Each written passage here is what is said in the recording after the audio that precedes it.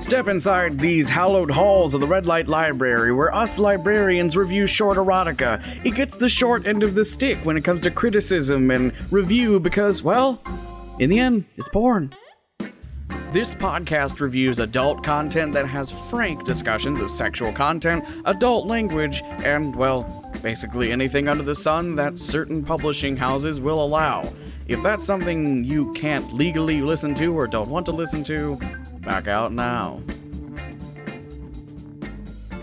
Welcome back, dear patron, to the Red Light Library. I'm one of your hosts, Gavin, and today, quick warning, this isn't an erotica. There's straight up a nude person on the cover, and it says it's a spooky erotica. It is neither.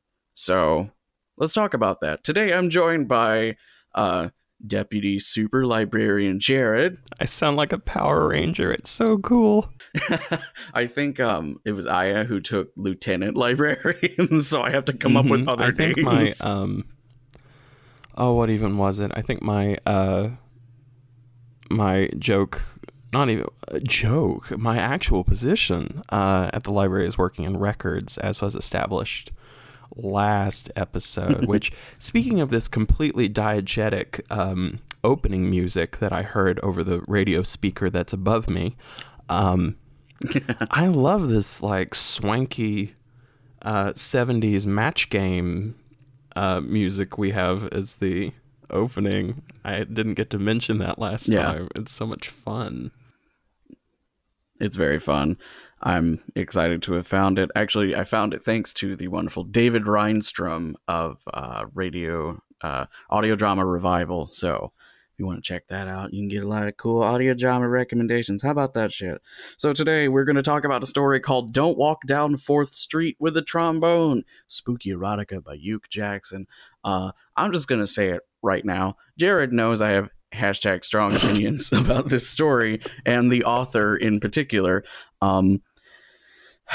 Okay, let me just say this. Every fucking paragraph of this needs a walk-in bass and like maybe some piano, because this is some fucking, I don't mean to insult anyone who does open mic nights at coffee houses and shit. Be careful, but this is a late 40s.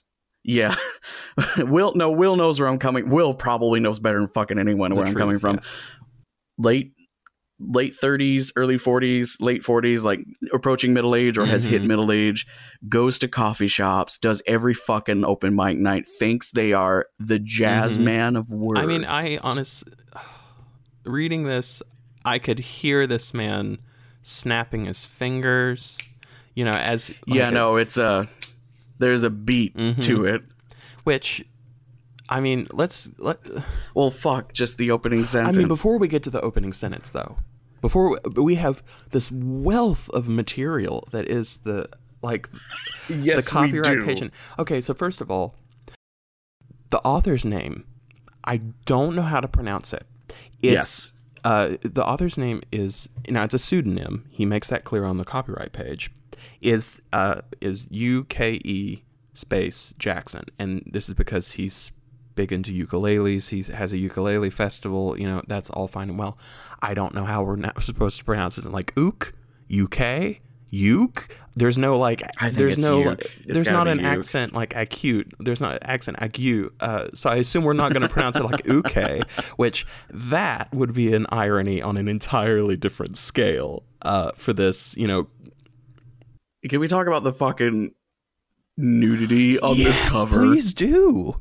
Please. So, the cover of Don't Walk Down 4th Street with a Trombone. Also, happy October. It's the fucking whatever day of Halloween we're on right now. It's the Halloween month. Yes. It's the Halloween month. We're doing spooky stuff. This one is for the fucking doot skeleton memes, of course. So let's just get that the fuck out of the way. Anyway, the cover has a obviously stolen like geometric 3D rendering of something. And is that what it is? I thought it was like a weird chandelier like light fixture.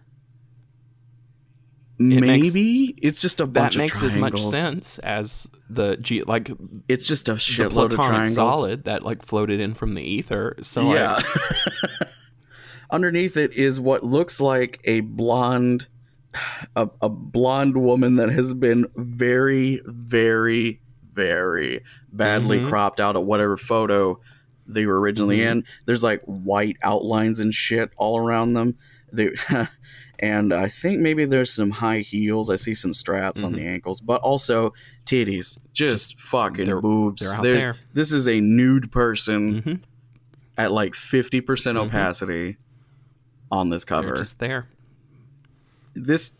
So this cover typifies my theory about this, and no offense to Uke Jackson. Uke Jackson has made a lot more creative stuff than I have, including the wonderful Halloween appropriate single Vampire Banker. Here's a clip. Lord. We'll throw a shoe or two, we'll all shout screw you, and drive wooden stakes right to their hearts.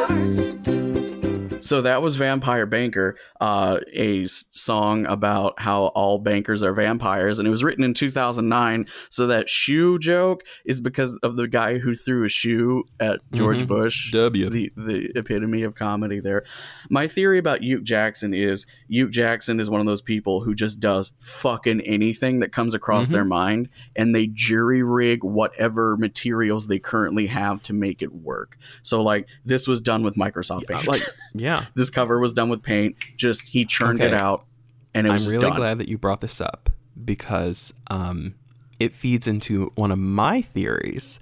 It's the oh yeah, I forgot you have a theory. I have a conspiracy theory that we'll get into very soon in like the next like 2 minutes because let's move on and talk about the copyright page. It is. Oh yes, the copyright page. So the copyright page reads as follows: copyright notice, and then in the line underneath it, copyright 2014 by Uke Jackson, parentheses, pseudonym, parentheses, pseudonym, all rights reserved, and then underneath it is a P.O. box for Uke Jackson's website, and then cover design by Charles de Bourbon, BGAstudios.com. Now, Gavin, this fascinated me because I thought somebody made this and wanted their name associated with it. So, you showed me Uke Jackson's website, which is, early 2000s, late 90s. I swear I saw it in automatic. It looks like the dying breath of GeoCities. God, Gavin, like I looked at it and like I told you, my face just melted like the Nazi from the end of Here's the Last Ark, like because I so expected like immediately the instant I saw the page that like a Scott Joplin MIDI was going to start playing, like the entertain like dun dun dun dun dun dun dun. So. I just looked up BGAstudios.com. Yeah, now they are a web design company. Now here's the thing, Gavin, and they did one of Uke's websites. They did both of his websites. No, they did all of his books too. Look under prints. Oh, I think it's very possible. Oh no, Charles de Bourbon, which stands for, by the way, Bourbon. I think it's like Graphic Atelier or something like that. Is Uke Jackson? Oh no, same website. So here's the deal. We know Uke Jackson's real name. It's Stephen DeLauro. So Uke Jackson has 2 aliases, pseudonyms, if this is true. Either that or Uke Jackson keeps paying these people money. Why? This is objectively bad design I'm looking at right here. Like they designed they did some print layout for a couple of university flyer looking things. Bad. These look fine, passable. The web design is straight out of the late 90s. Of course, that does make sense because BGA Studios Facebook stopped posting in 2017. Oh, wow. I'm glad we're up to date. Also, it should really show how fucking intense the story we're about to talk about is, that we have gone this deep on it and we're only on the copyright page. Gavin, I am trying, I don't know if you've noticed, but I'm trying really, really hard to stall and talk about good things before we, unfortunately, like our literary predecessor, Dante, have to descend into the depths of hell. So... we cannot. So there was a warning on the... I put a warning on the website post of this, but I know a lot of people are not going to see the web post or the show notes of this. So, content warning. This is the strongest drug.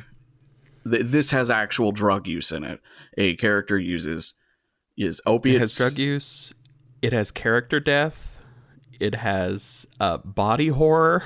So just fair warning. This is funny. It's funny. It's fucking stupid. But there is drug use, and yeah, it gets bad. So I'm just gonna hit this first fucking paragraph, and I'm gonna layer some like jazzy music underneath of it here, because this is how I think Hugh Jackson wants this shit to be read. Phil played with Benny Baxter's Big Bottom Band the night he first met the Lizzie, which means he was dressed in a white shirt, bow tie, seersucker blazer purchased at the Salvation Army thrift store, black penny loafers, and off-white chinos. He was carrying his trombone in its case. It was May, the month of crazy wild love. Every fucking sentence almost has a little couched in the middle comma thing that should be M dashes, and then fucking drives me nuts. But still, every sentence has an aside tucked into it to be like, ooh. Like when I was in, just to put it into perspective, when I was in undergrad and I was working on my thesis, my professor nicknamed me Mr. Claus because I, to an absurd degree, would just couch and like nestle and nest all of my sentences in these just absurd... It's because it's cool, daddy. Oh, man, but like even this, which I thought we were getting right into the sex, like when it starts, because it starts with Phil played with Benny Baxter's Big Bottom, and then it said, and the next line starts with band, and I was like, oh, well, too bad. Damn. Also, like, you know, objectively, we can say that there are problems with this, but I have to say, playing devil's advocate, it does a lot of the things that good storytelling, you know, instructs. You know, it sets the stage and the mood immediately. Yeah. It shows rather than it tells. It introduces the principal characters, which are Phil, the Lizzie, and the concept of trombones. It mentions that this will be a story of, you know, crazy wild love, even though admittedly it's more crazy and wild than love, but, you know, nevertheless. Also, there's a weird sort of framing narrative, because there is a omniscient third person narrator, but it establishes that this might be a story that someone has been told, because it sets up that the head of said Big Bottom Band, Benny Baxter himself, as we all know, the Dixieland band leader who hired Phil the most often, heard this quote nutty love story from Phil himself. Except it's one of those stories where the character fucking dies, so we would never know the final. It's like that bit in Pirates of the Caribbean where someone tells Jack Sparrow, like, everyone died, and he's like, who could tell this story then? It's the Goonies. It's literally the Goonies. It's like, well, somebody must have gotten away with the map. It's like, yeah, sure, okay. Okay, cool. Which I'm so glad you brought it up, because honestly, yeah, it's pointed out at the memorial service, Benny called Phil a wonderful talent beset by some awful disturbance in his mind. Yeah, Phil dies. It's mentioned in the second paragraph. It's foreshadowed that Phil is going to die, which the first time I read this, I honestly wonder, I'm like, is this normal? Yeah. Which I think we can come out and say it now. This is not erotica. This is more like urban. This is more like local history, urban legend, like reportage, and it's there are so many firsts. It has go ahead. It has a strong desire to be magical realism and literary fiction with a capital L, capital F. Like your Chuck Palahniuk level stuff. In fact, I think Hugh Jackson has read a fair fucking amount of Chuck Palahniuk.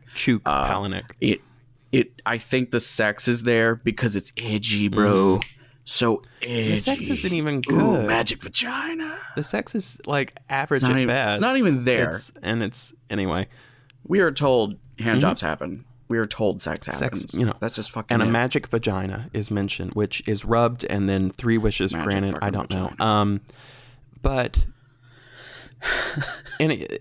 this story, I think, presents a lot of firsts for the Red Light Library. We have, obviously, we have the drug content warning. We have trombones. We have, this character death, which aside from like getting funky with the Pharaoh's mummy, this is kind of the first we've experienced this. And this is also, I would argue, the first story that isn't outright erotica. Like, this isn't really erotic. It has. Yeah, no, we got tricked into this. So it has erotic sections. We might even call them erogenous zones. But like, this story is a vanguard. It is iconoclastic. And dear listener, you might be wondering, why did you do this? And it's because we were going to do a different story, and we decided against it. And so I just fucking look at this. Just look at the cover and tell me. I searched for spooky erotica, and this came up, and Gavin's like, yeah, so we're doing that now. I'm like, yeah. We don't have a choice. Yeah. We are like contractually obligated. The contract, unfortunately, was with the devil. So, yeah, let's just get into this. We can't put it off any longer. I do want to point out, yeah, we got to get into this. So, like, don't cry for Phil. Phil fucking dies like a dumbass in this. Don't cry for Phil, because our introduction to Phil. Okay, so here's the story. Phil meets a succubus ghost. The succubus ghost tells him she can suck his bus if he starts doing opiate, so that he can fall asleep and have an opiate dream. Yada yada yada. But his first time meeting her is in a dark alleyway, and Phil's first thought was that she was a low-rent hooker run off Northampton Street by the cops. Pretty much anyone would have thought that. Last of the skanks, Phil thought, probably still looking for her first trick of the night. She then hisses at him. This is some great fucking writing of women uke. I don't want your money, I want you. I love trombone players. This is plot important. It is actually. This is the thing about this story that I want to give it credit. I really, really do. But I read you will read through this story, and none of this will make any sense at all, because section after section after section after erroneous section will just pop up, and you're like, that had nothing to do with the story. What? But that's only if you're considering it as erotica. But if you consider it as like local history, then it makes a lot more sense. But then it all comes back into this twist ending. And the twist ending is one of the most horrifying things I've ever had the misfortune to read. But yeah, so I've talked about negative endings a lot with monster and like magic based erotica, where that's kind of the thrill of it, because that is a huge kink, is like unhappy endings. I mean, like, there is no happy ending that advertise has a happy ending. Yeah, so like this one, I get why, but the unhappy ending has this weird, it feels like there should be a moral, but there isn't a moral, because then it gets funny again at the end for no reason. So like, I mean, again, it feels like a author who's in a monthly short story swap group, who's trying to just write the wackiest shit so that the other people reading his work give him, like, oh wow, so brave, you put magic vagina in. It is. I don't fucking. It's absolutely like the creative writing workshop, like where somebody's gonna write some, like, I already told you. I told you about my creative writing workshop featuring a certain story, which will not be recounted here because it would literally take me 3 hours. But yeah, it would be a fucking documentary. It needs to be, honestly. I need my trauma validated. But so this is just something. So there are actually a lot of morals because Hugh Jackson is super judgmental. At the bottom of this page, after this, which by the way, this succubus is called the Lizzie, and you had a theory about that, the Lizzie, Kevin, actually. Oh yeah. I dipped my toes into succubus lore by opening up the fucking Wikipedia page for succubus. That was all of it that I did. But if you read the Wikipedia page about the lore of succubi and like demons who are considered succubi, the first one is named Lilith, which Supernatural pulls from. I think they have a demon named Lilith, and I think she's based off of this somewhat. She's not a succubus, but it feels like that's where they pulled that name from. The fact that this succubus is named the Lizzie. Yeah. I mean, there is this whole local for Easton, Pennsylvania fucking witch that was killed because she fucked a dude by accident. She was killed by accident, which feels like it was also made up by Uke.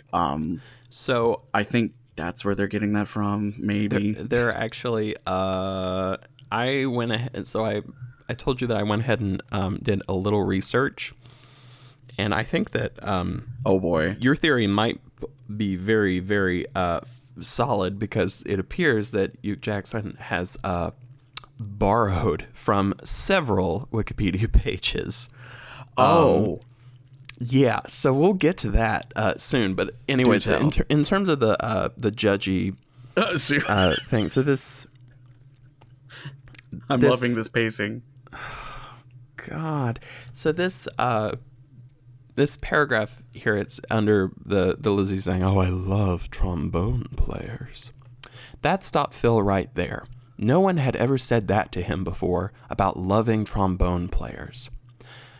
I just want to say that the way that sentence reads is almost like a certain president of ours, like, you know, kind of, no one had ever said that to him before about loving trombone, but oh Lord. Anyway, he shifted his trombone case to his left hand, then back to his right, then back again. Yeah. Shifting a trombone case hand to hand as a nervous gesture is extreme. Phil was wondering what this could be about, and if maybe he could get a freebie. He approached the shadows expecting to see some coyote ugly woman or like that.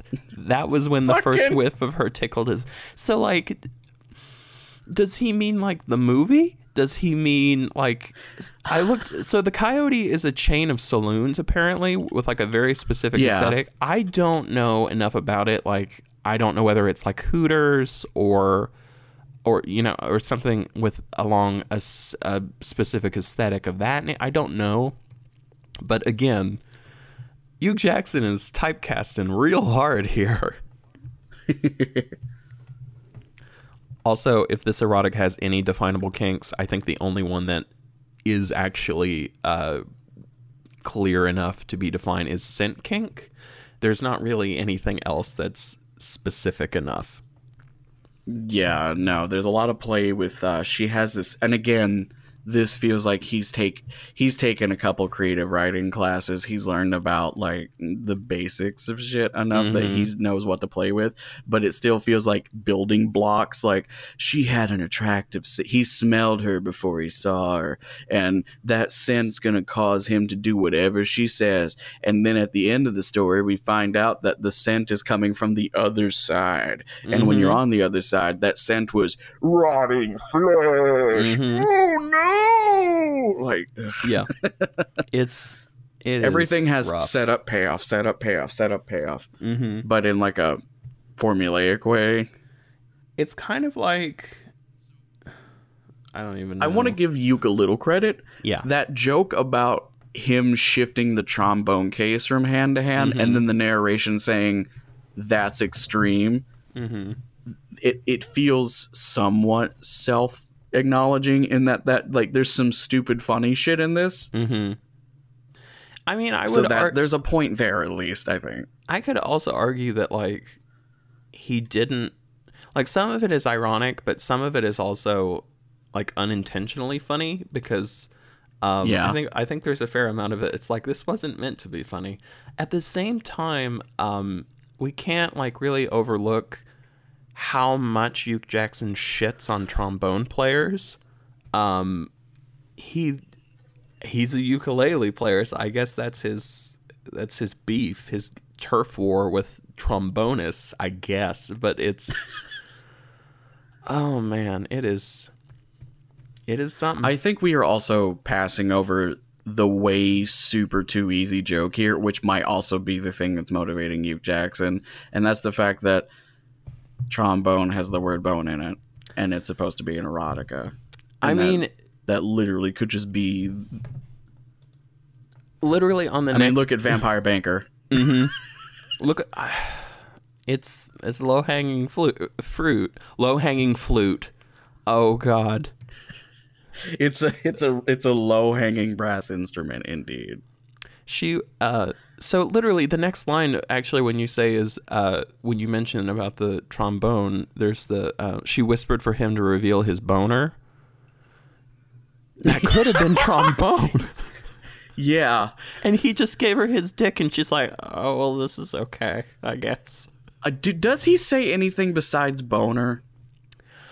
Yes, cock. Like, is there the word? We will get to it at some point. Okay, so he does say cock. At least he says cock once. Mm-hmm. She was paler than any junkie hooker. Just the word junkie gets thrown around a lot.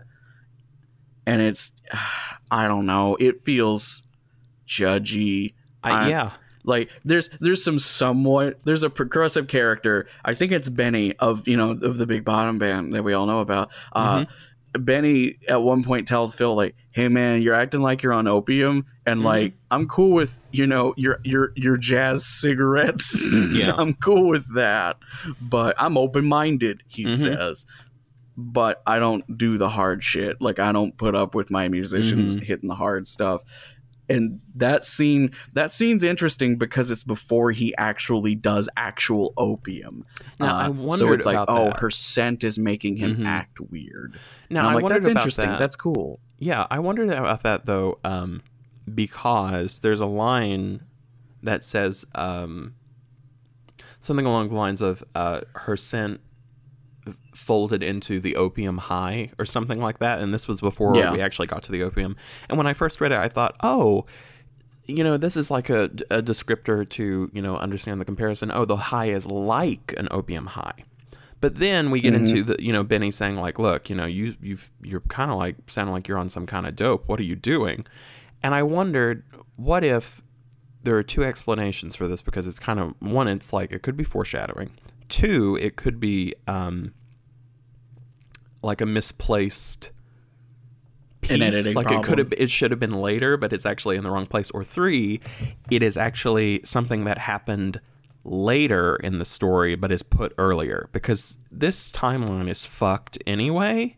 So yeah, I wondered if like that was, and again, that just makes it even more confusing craft wise, because it's just so you have for the sake of us getting into some of the juicier parts, I'm gonna fast forward this a little bit. So she gets a hand job.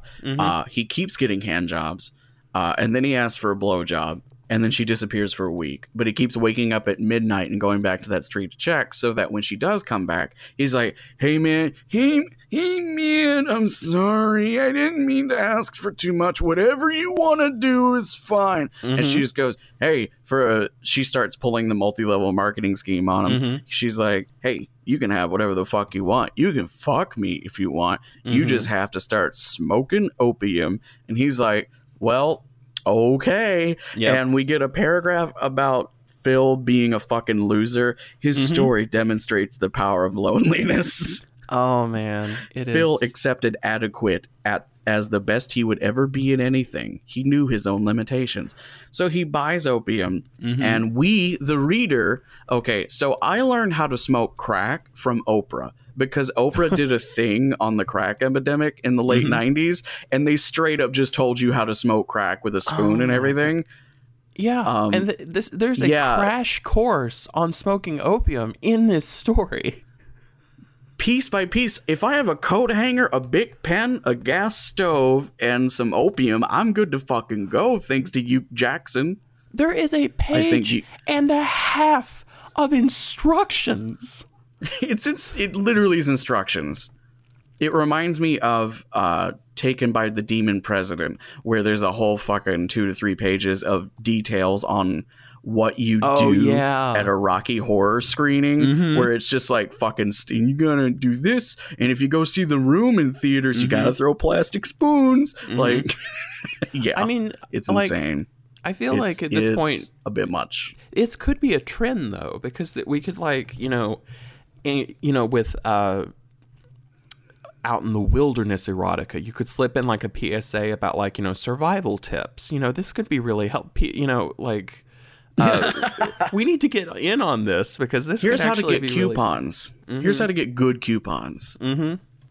Oh god, we should write. We need extreme couponer erotica. If it doesn't exist, it needs to exist. That I may be related to an extreme couponer, and therefore have lots of details on how that works. Groupon.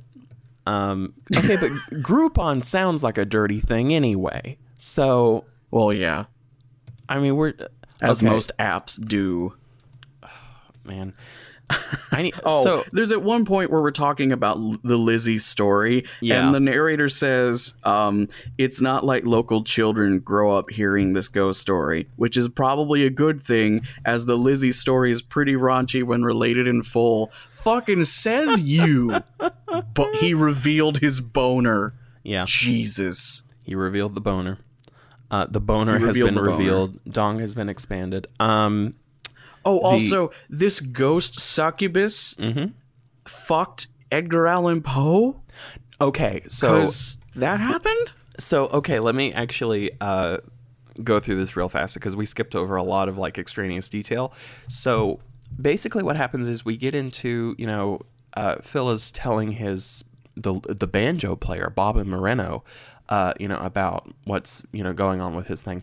And then the next section, we get into, like, the backstory behind the venue where Phil plays. This has nothing to do with the story whatsoever. He talks about Larry Holmes, the Easton assassin, and how he was like a heavyweight champion of the world. Gavin, I Google searched this, and all of this is true. Literally everything that, like... Why? All of this is true. Like, and this is where it increases my theory. I think it enhances my theory of, like, this is all, like, local history with, like, kind of a weird... Okay, Larry Holmes is an actual guy. So this is meant to appeal to local people. I think so. And he, Larry Holmes is apparently an actual guy. He invested, a lot of his winnings from his boxing days into his hometown of Easton, Pennsylvania, and that's cool. That's great. I love that. I love seeing athletes giving back, like LeBron in Akron. That's great. But this is really the interesting. So here are some interesting things. First of all, apparently Larry Holmes actually sold off his, like, Easton company, like his group of businesses, to a different entrepreneur in 2014, which is the same year this story was published. Additionally, like, there were so for instance, there's a paragraph that says the champ took his millions earned practicing the sweet science of pugilism and invested them in Easton, first employing hundreds on construction jobs and later in his restaurants, nightclub, and office complex. That's pretty much straight from the wiki. Mm-hmm. So that's literally straight from the wiki. So later we get into, what is Phil like? What is actually... And Phil's just portrayed as a loser, as somebody that nobody would really miss, which comes back later. And I wonder if, like, we were talking about just a second ago about who this appeals to, and I wonder, is this like a self-insert? Not necessarily Hugh Jackson, but, like, in the same way that there are certain erotica that are meant to be wish fulfillment. And, if Phil is like this so it was that Phil, who was 42 and unmarried, manager of a 7-Eleven store by day, balding, pot-bellied, and decidedly something of a nebbish, met his fate after a gig. Poor Phil. Yeah. Oh, by the way, Phil's fat. We don't find this out until, like, The scene before he dies. He tries to look at his dick and he can't. He's laying on his back. He has to suck his gut in. Mm-hmm. Yeah. It implies his dick's smaller, which I don't know. It just felt weird coming out of nowhere. I do have some real life experience with something that makes me I wish to add to your theory about this, since you looked up the local history. That sparked something for me. Without naming names, there is a city, air quote city, it's not that big, its population's 19,000, that is a few hours drive away from me. It's a small town, and it's got a couple of people who make a horror movie once every couple of years. So they're like, all of those horror movies, and they get better as time goes on. Okay. Is this like Ed Wood or... Not that bad. Okay. But it also has that same kind, like, they go to a bunch of local mic stuff. They go to open mics nights. They go to poetry readings. They go to shit like that. They're very engaged in the local, like, artistic community. They're very nice people. I've met them because I hosted a couple open mic nights. These movies specifically use parts of that town that are recognizable because they know a lot of their customers are going to be people from that city who are family of actors in the movie, or were like, hey, the new horror movie that's in our town comes out next week. And then they have like a big opening night at the local auditorium of the community college, or like in a 4-H barn building, and they project the movie. Everyone has a good time. The DVD is included in the ticket price to see the movie, so everyone gets the DVD of it. That's so cool. It's fun. It's a fun thing. It's a fun community. It's very cool. That town has a population of 19,000. Easton, Pennsylvania has a population of 26,000. Okay. So that makes me think this was that. Like, Uke is writing this for local people that he knows are going to read it. And they'll be like, oh yeah, it's got this, this, and this in it. That's real cool. And now us assholes are reading it.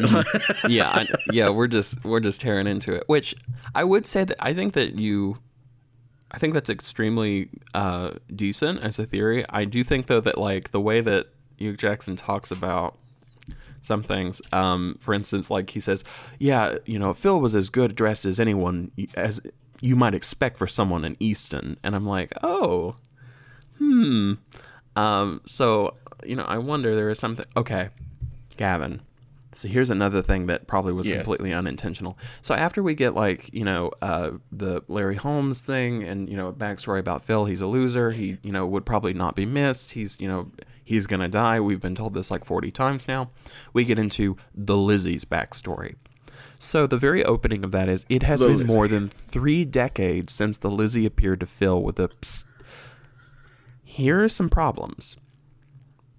So I just told you that Larry Holmes owned these properties in 2008, and that he sold them in 2014, which means that if this has been 3 decades since Phil was actually working in these places, this is happening in the future. According to the wiki, the earliest that this could possibly be taking place in this actually like this part of the narrative where he says, it's been more than 3 decades since this happened. The narrator actually telling it now, that has to be happening at least in 2039 or possibly later. Well, hey, he future-proofed the story so that us, the future generations, reading it would be like, wow, this feels like Easton now. It is. So this timeline is fucked. So now that this timeline is fucked. So why don't we get to the even more fucked part, the fucking. So we get a detailed tutorial on how to smoke opium. Just if you want to know how to smoke opium but not flag the government, I guess, by this story, I don't know, don't do that, kids. Smoke opium, stupid. So he smokes it because the rules are, if he gets an opium high and then falls asleep, she will come to his bedside and fuck him. And then the first thing he's worried about is after the first time they have sex and he experiences her direct quote magical vagina. Yes. He looks down and he has to suck his gut in because his pee-pee's too small or whatever the fuck we're doing there. He notices the cum's gone and he immediately thinks in his opium high, she stole my cum. Like that is what's happening, but I do not think Phil would think this at this moment. No. I mean he's gone through so much to have sex with this like ghost woman, and but he's very concerned, and as well he should be, because that actually plays into the horrible twist at the end. I had a question. Oh, we also get to swapping of words that you brought up with me in chat while we were talking about this. Please, it seems like there's some autocorrect happening here, or our boy Yuke is really trying to be funny. Because the line is... Oh, hang on. I slipped too far. I have it. His sticky jazz was all gone. Disappeared.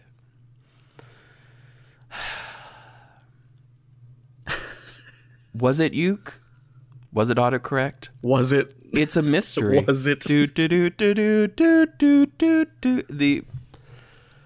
I have a question about something that happened in the sex, and I just want to get your reaction as to whether this seems credible, because it gave me some. Now again, the sex is very average. It's average at best. It's pretty middle of the road, but there's this specific part. Then she inserted him and slid herself up and down while Phil moaned and buried his face in her bosom and lapped at her flesh like a puppy with a new master. She rubbed her clit back and forth over his pelvis, and her hole got tighter and tighter around his cock. Is that... I mean, I'm not going to dictate the terms of, like, ghost sex, but, like, is that anatomically probable? Is that a thing? I think that's Yuke not wanting to say pubic mound or anything, so he just said his abdomen. I mean, it's more that, like, she's rubbing her clit back and forth over his pelvis while she's like, she has to be like, I mean, as the phrase goes, to the hilt at this point. Yeah, and but the idea that, like, hey, that whole trombonists are good to the last drop. You got to get all of it. I mean, that and that slide goes all the way up, but hey. So I don't know. So anyway, so they have a lot of sex. They have sex 40 times. This is important. They have sex 40 times in this opium 8-month period. Yeah, no, 2. It is. I think it is about 8 months. So Phil is falling apart. His life is falling apart. Like, he just wants to have sex. He's high all the time. He loses his job at the 7-Eleven. You know, he's going through his inheritance, and he goes to unemployment, and he's, picking up checks until he, just can't be bothered to go get them anymore. He's just buying more and more opium until his dealer, who is the cousin of a person he knows in Trenton, which I was concerned for a moment. I actually went and looked it up because I thought, okay, well, what is this dialogue being made? And at first it came out of Trenton, New Jersey, which is 70% people of minorities or minority groups. I thought,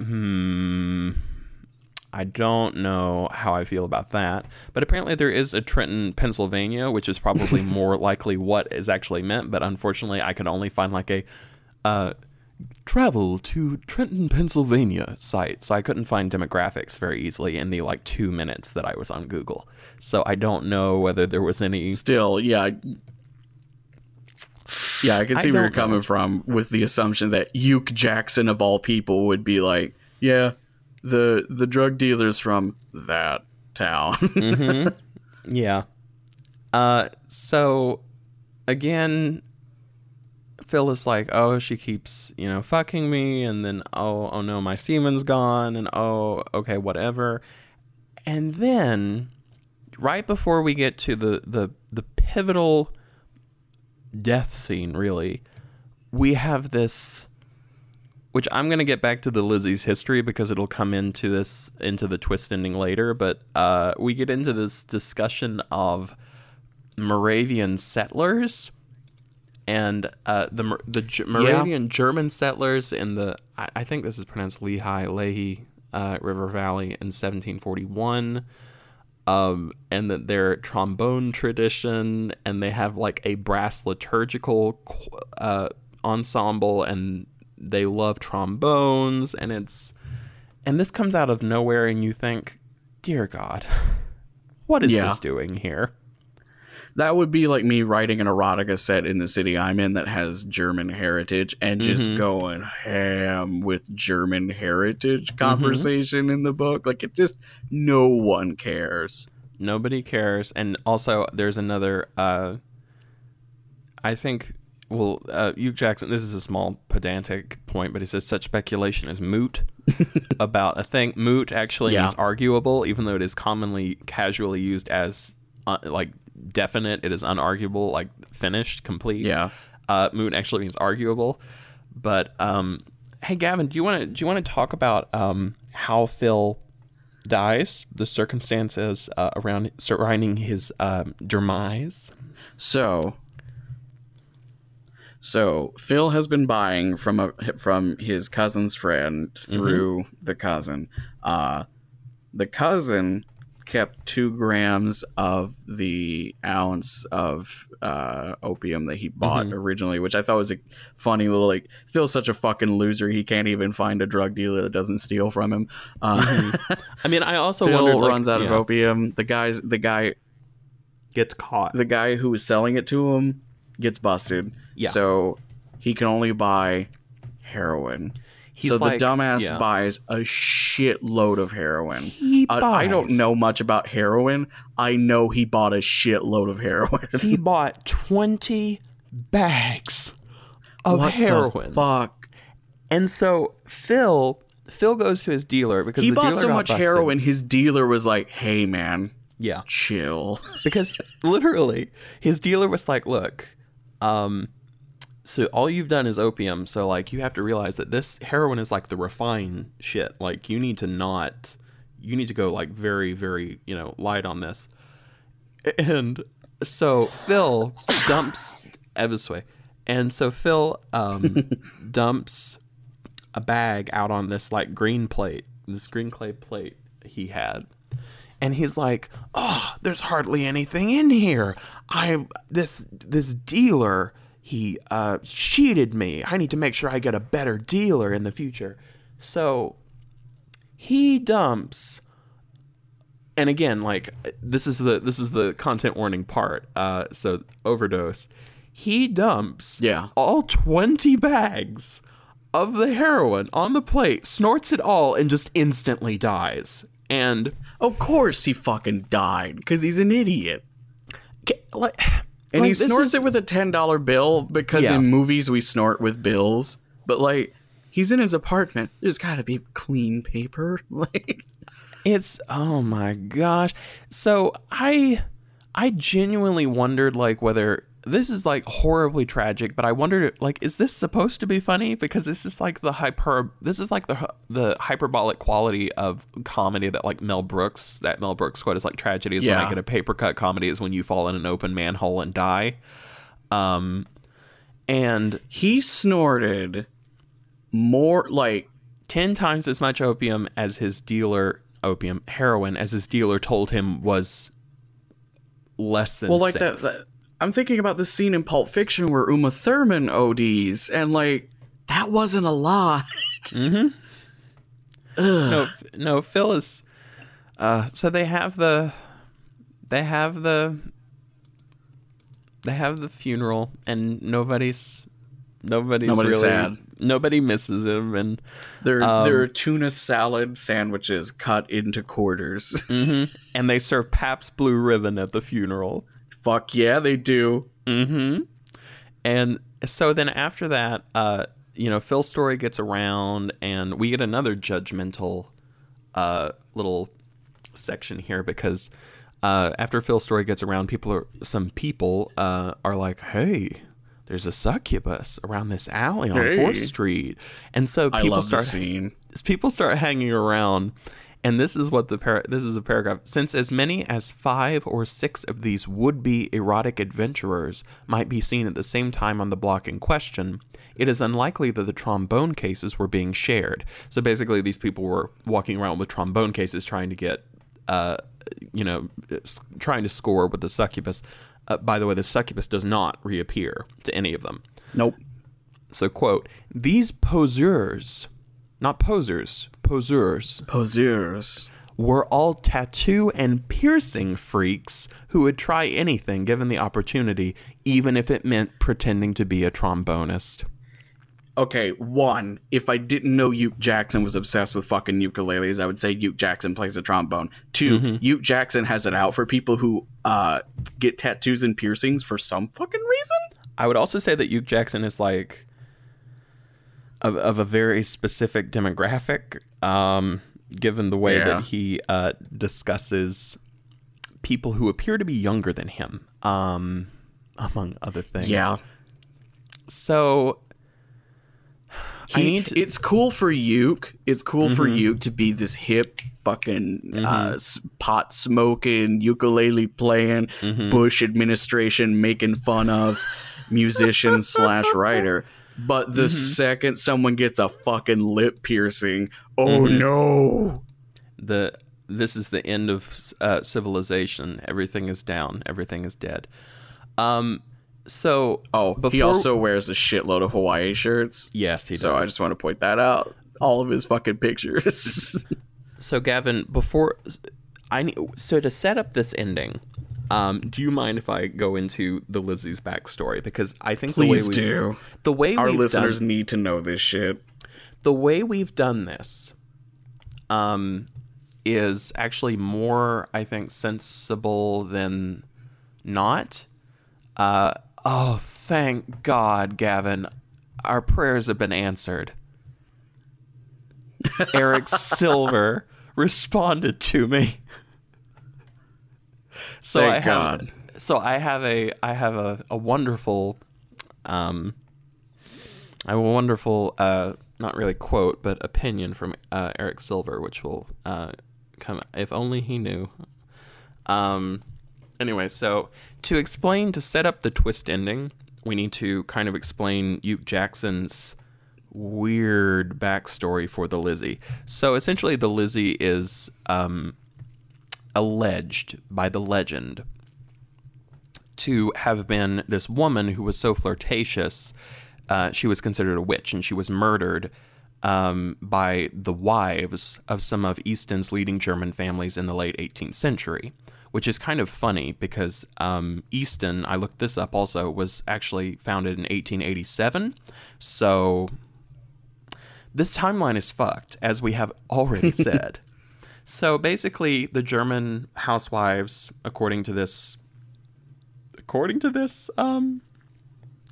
backstory, set up a dunking chair over a pond that once existed in the vicinity, I'm reading this verbatim quote, of the present-day Express Times building. The dunking was meant to scare the flirt and set her straight about how women back then were supposed to behave in Easton. It got out of control and she drowned. Not long after, her wraith began to appear in the vicinity. So the German housewives of Easton, Pennsylvania, dunked that woman in the pond like Vince Carter. They just dunked. She experienced death by dunking, which I hate to say it, but I just imagine like these people dressed in like pilgrim, like Puritan clothes, like these housewives in Puritan clothes, like on a court, and there's like this lever on the side of like underneath a hoop, and they're like doing Space Jam dunks, and like this poor girl is just, the succubus is just falling into the pond over and over again, but it's like a dunk tank. It really does open up a new definition of the term getting dunked on. So anyway, so Lizzie's story became like a legend. She's never actually referred to as Lizzie. She's referred to as the Lizzie. And apparently part of this crazy backstory is that the reason Lizzie kind of fixed itself onto the name is because of the person who apparently first reported it. And this is Elizabeth Loomis Elliott, who just, wrote this as a magazine story. And then for no apparent reason, this literally doesn't have anything to do with the story at all, other than like the local history angle again. Hugh Jackson goes into like Elizabeth Loomis Elliott's like scandalous past with Edgar Allan Poe. Edgar Allan Poe is also misspelled. And it's Allen with an A instead of an E. I've done the same thing, which is why I know this. And he goes into like why into Elizabeth Elliott writing to Frances Osgood, who Poe was also having an affair with, and how literary critics all know this, and on and on. I looked this up, and this is almost directly from the wiki also for Elizabeth Loomis Elliott. She also existed. So this is all like reportage of local history. So essentially the reason I bring this up is because the fact that the German wives of Easton, Pennsylvania apparently accidentally killed this woman has everything to do with the Moravian German settlers who who have their liturgical brass ensemble, and they love trombones, and that's their way of expressing their religion. This is all important context for the final ending. So horror, utter and utter horror. So Phil dies, as you'd expect, snorting 20 bags of heroin. Yeah. And please jump in at any time, Gavin, that you would... I don't want to talk too much, but I also don't want to, anyway. We don't want to leave anything behind. It's so good in the worst way. It's like, this is masochistic at this point. But, so basically what happens is Phil... I actually have a movie. Okay. I have a movie that is somewhat similar to this scene. So I will recommend it at the end of this. Yeah. Okay. So, Phil dies like a fucking chump. The Lizzie leads him to this this garden, this like ethereal limbo garden, and it's weird because the writing here is really beautiful in this kind of very apocalyptic way, and I think it would be best if I just read it because it's really hard just go for it. To describe. Yeah. So, quote, Phil, however, was seriously missing the side called life. The Lizzie led him to his eternal station in her garden. There, to this day, he tends 4 rows of ethereal growths sprung from a soil-like medium, the color and seeming consistency of clouds. The Lizzie didn't have to tell him that these were their offspring, the results of her repurposing of his seed. There are 4 rows of 10 of these things, 40, one for each exquisite opium-induced fuck. Now, here you might think, okay, well, this is getting into more of the I don't know what you really want to call it, like slipstream fiction or whatever, but we're getting into the weirder territory. But then here's where I firmly put my foot down and said, no, this is not erotica. This is nothing even close. Part creature, part plant, all otherworldly, these growths are similar in ways to trombones. They have stems that curve and loop around themselves, much like the tubing of brass instruments. Each of these abominations pumps up and down like a trombone slide. The whole of each of these things grows upright, with what should be the bell pointing upward. Instead of the bell of a horn, though, each has something resembling a baby's head thrown back with mouth always wide open. It gets worse. These cloud-rooted Yeah, it things does. are a shiny golden color. They squall without stopping, ever, and each of their cries is a different note from a trombone, but always sharp or flat, and sharp or flat in such a way that it is a degree of sharp or flat different from the sounds emanating from any of the other things growing in the rows. The slides pump up and down. Each out-of-tune screech stinks, and the things have no spit valve.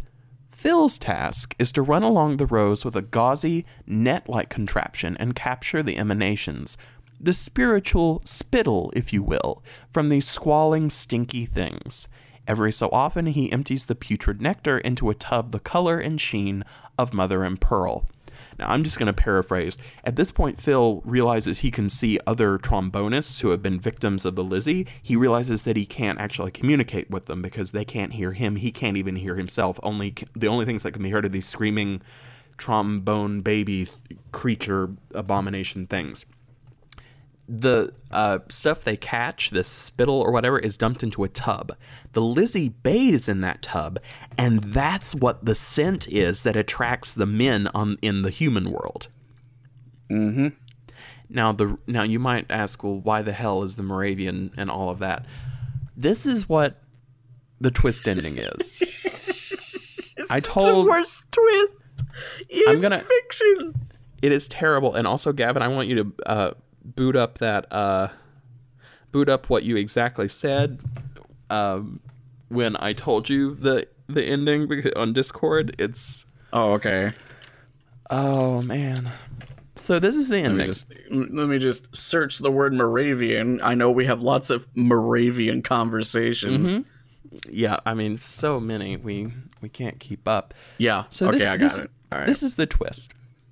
The Lizzie, the succubus, is actively targeting trombonists because she feels that if she does, she is, killing trombonists, she is stealing them away, and she is weakening the Moravian faith, which relies on trombone music to express their religion, and therefore getting back at the Moravian wives that originally drowned her.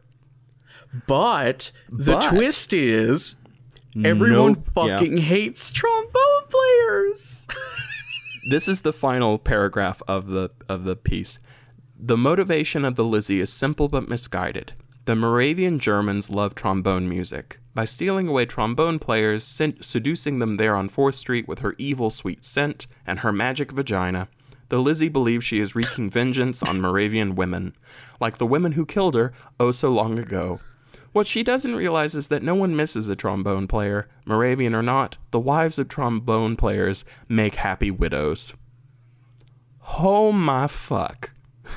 And my response to that, when you told me on Discord, my response was, if that's not a wax mustachioed, overly friendly at first meeting auteur writer's story, I don't know what is.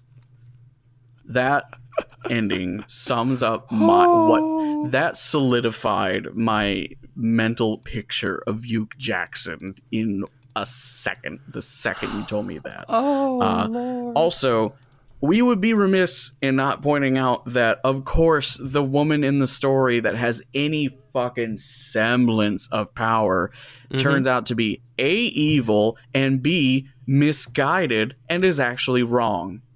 And so that's her great. power and her actual quest, which she is very apparently accomplished at, is pointless. Like, she is not actually accomplishing her goal at all. And so that's the story, which I don't even know. Yeah, it's been a little while, but I think we have enough time to discuss the Amazon page, because there are 2 reviews, Gavin. We have to touch on the Amazon page. There is a biography for you, Jackson. Do you want to take Carolyn or Kindle customer? I mean, I think you really liked Carolyn, but if you wanted me to take Kindle customer, that is, what do you want? I'll do Kindle customer real quick. Kindle customer might as well be spelt Hugh Jackson. This story is a reading pleasure. I just love the way Uke Jackson encompasses everyday life and objects into the most entertaining story. Uke has a flair for writing dialogue that is true to form, genuine speech, and not fluffed up for dramatic effect. The characters themselves could be someone you might just know. The story still makes me smile. Read it and put a smile on your face! Exclamation mark. And then there might as well just be fucking like social media tags for Uke Jackson there. Like, that's Jesus fuck. That is someone from Easton, Pennsylvania that is named Uke Jackson. That's a trombone. That's not a trombone player. I can tell you that. That is someone who hates fucking trombone players. Those scum of society. One person found this review helpful. I didn't see that. Oh my gosh. Okay, so Carolyn Osborne, rather. Her review, 5 stars. The sex in this story embarrassed me. Her review reads, I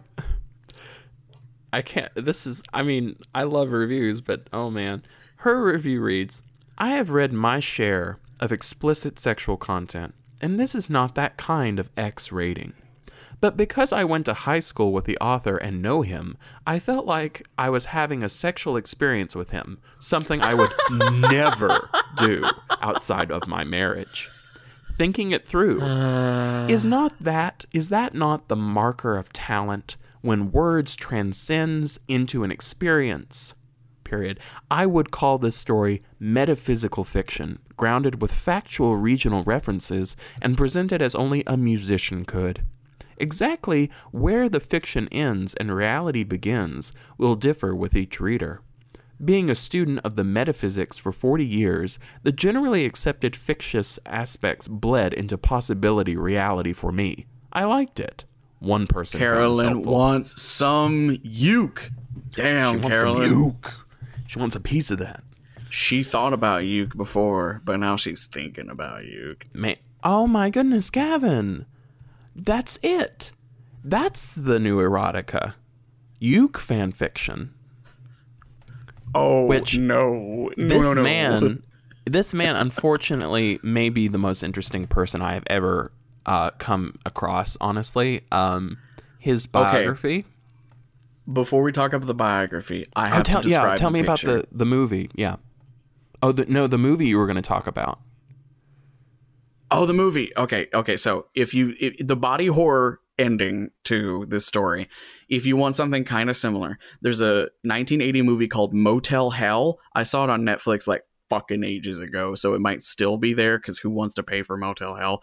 Motel Hell is about a older couple who run a motel called Motel Hello, but the O burned out on the sign. They have these famous pies. They make these like meat pasties basically. Oh, that have no. That has a secret ingredient that my girlfriend has just shouted out is human. Soylent Green. Human.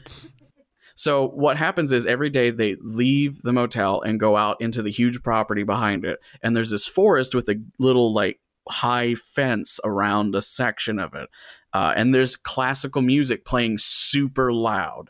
Whenever they go in there, they turn off the classical music for a moment. What you find out is the classical music is hiding the fact that they have buried kidnapped people up to their neck in garden fashion and then slit their vocal cords so they can only scream, like they can't speak anymore.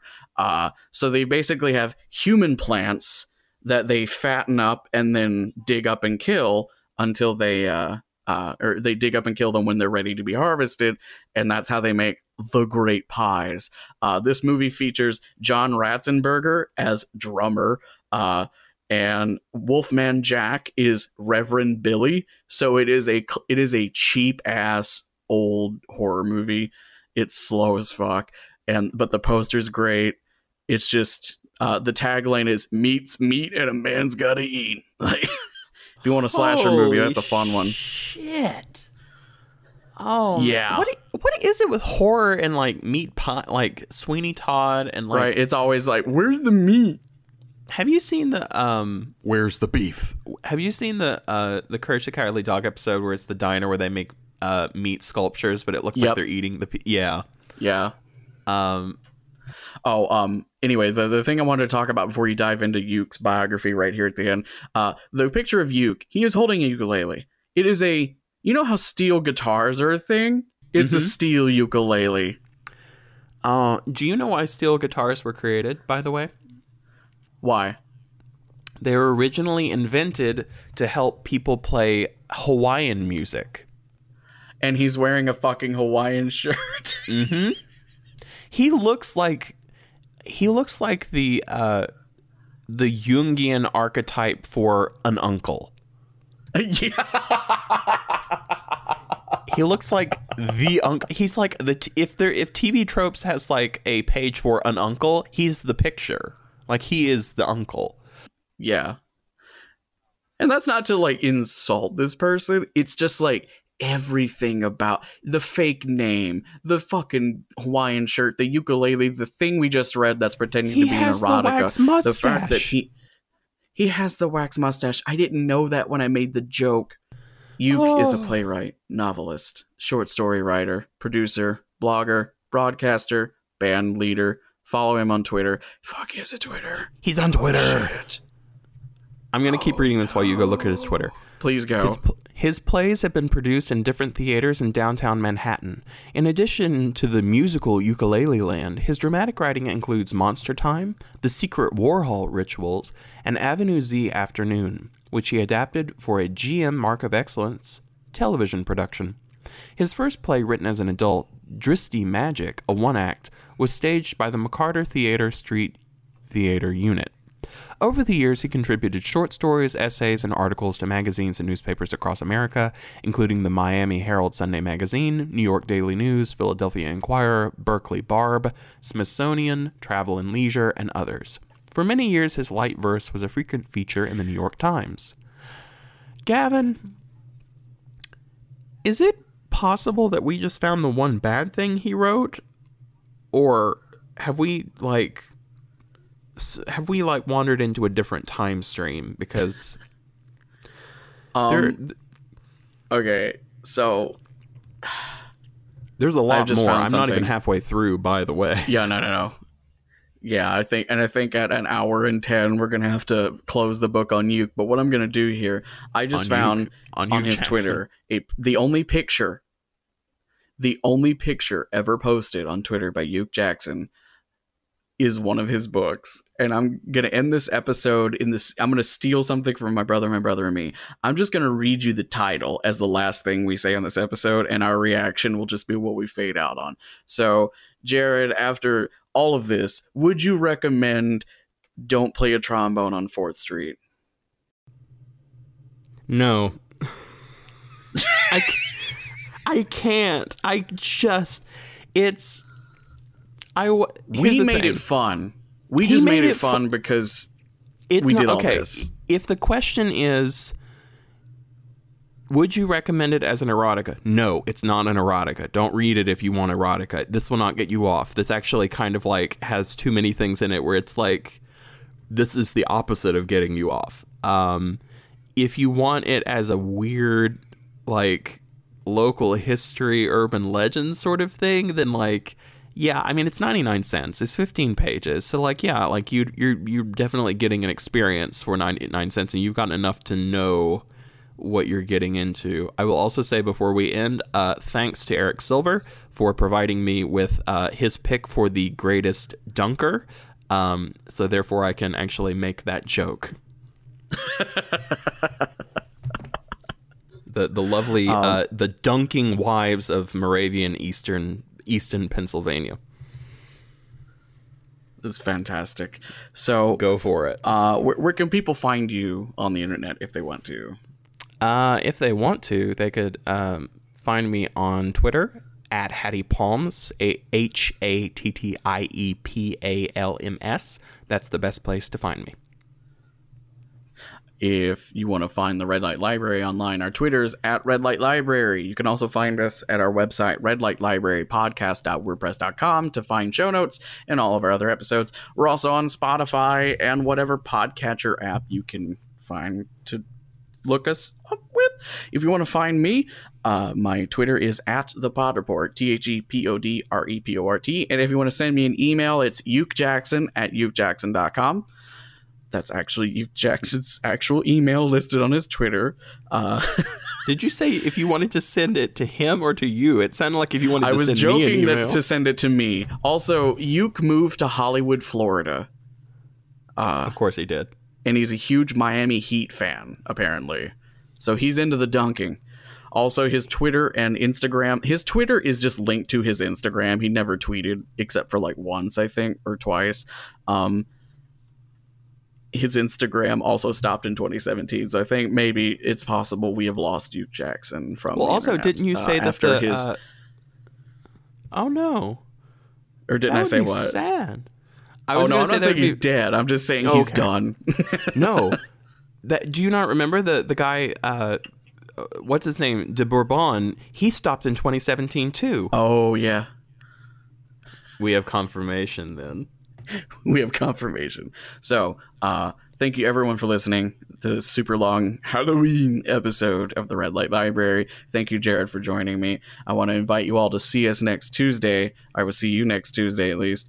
Now, Jared, I'm going to read you the title of a story from Uke we could have read. Can't wait. Tom Buck and the Screaming Stink, a cryptozoological thriller novelette of Bigfoot in the Old West. Oh, a missed opportunity.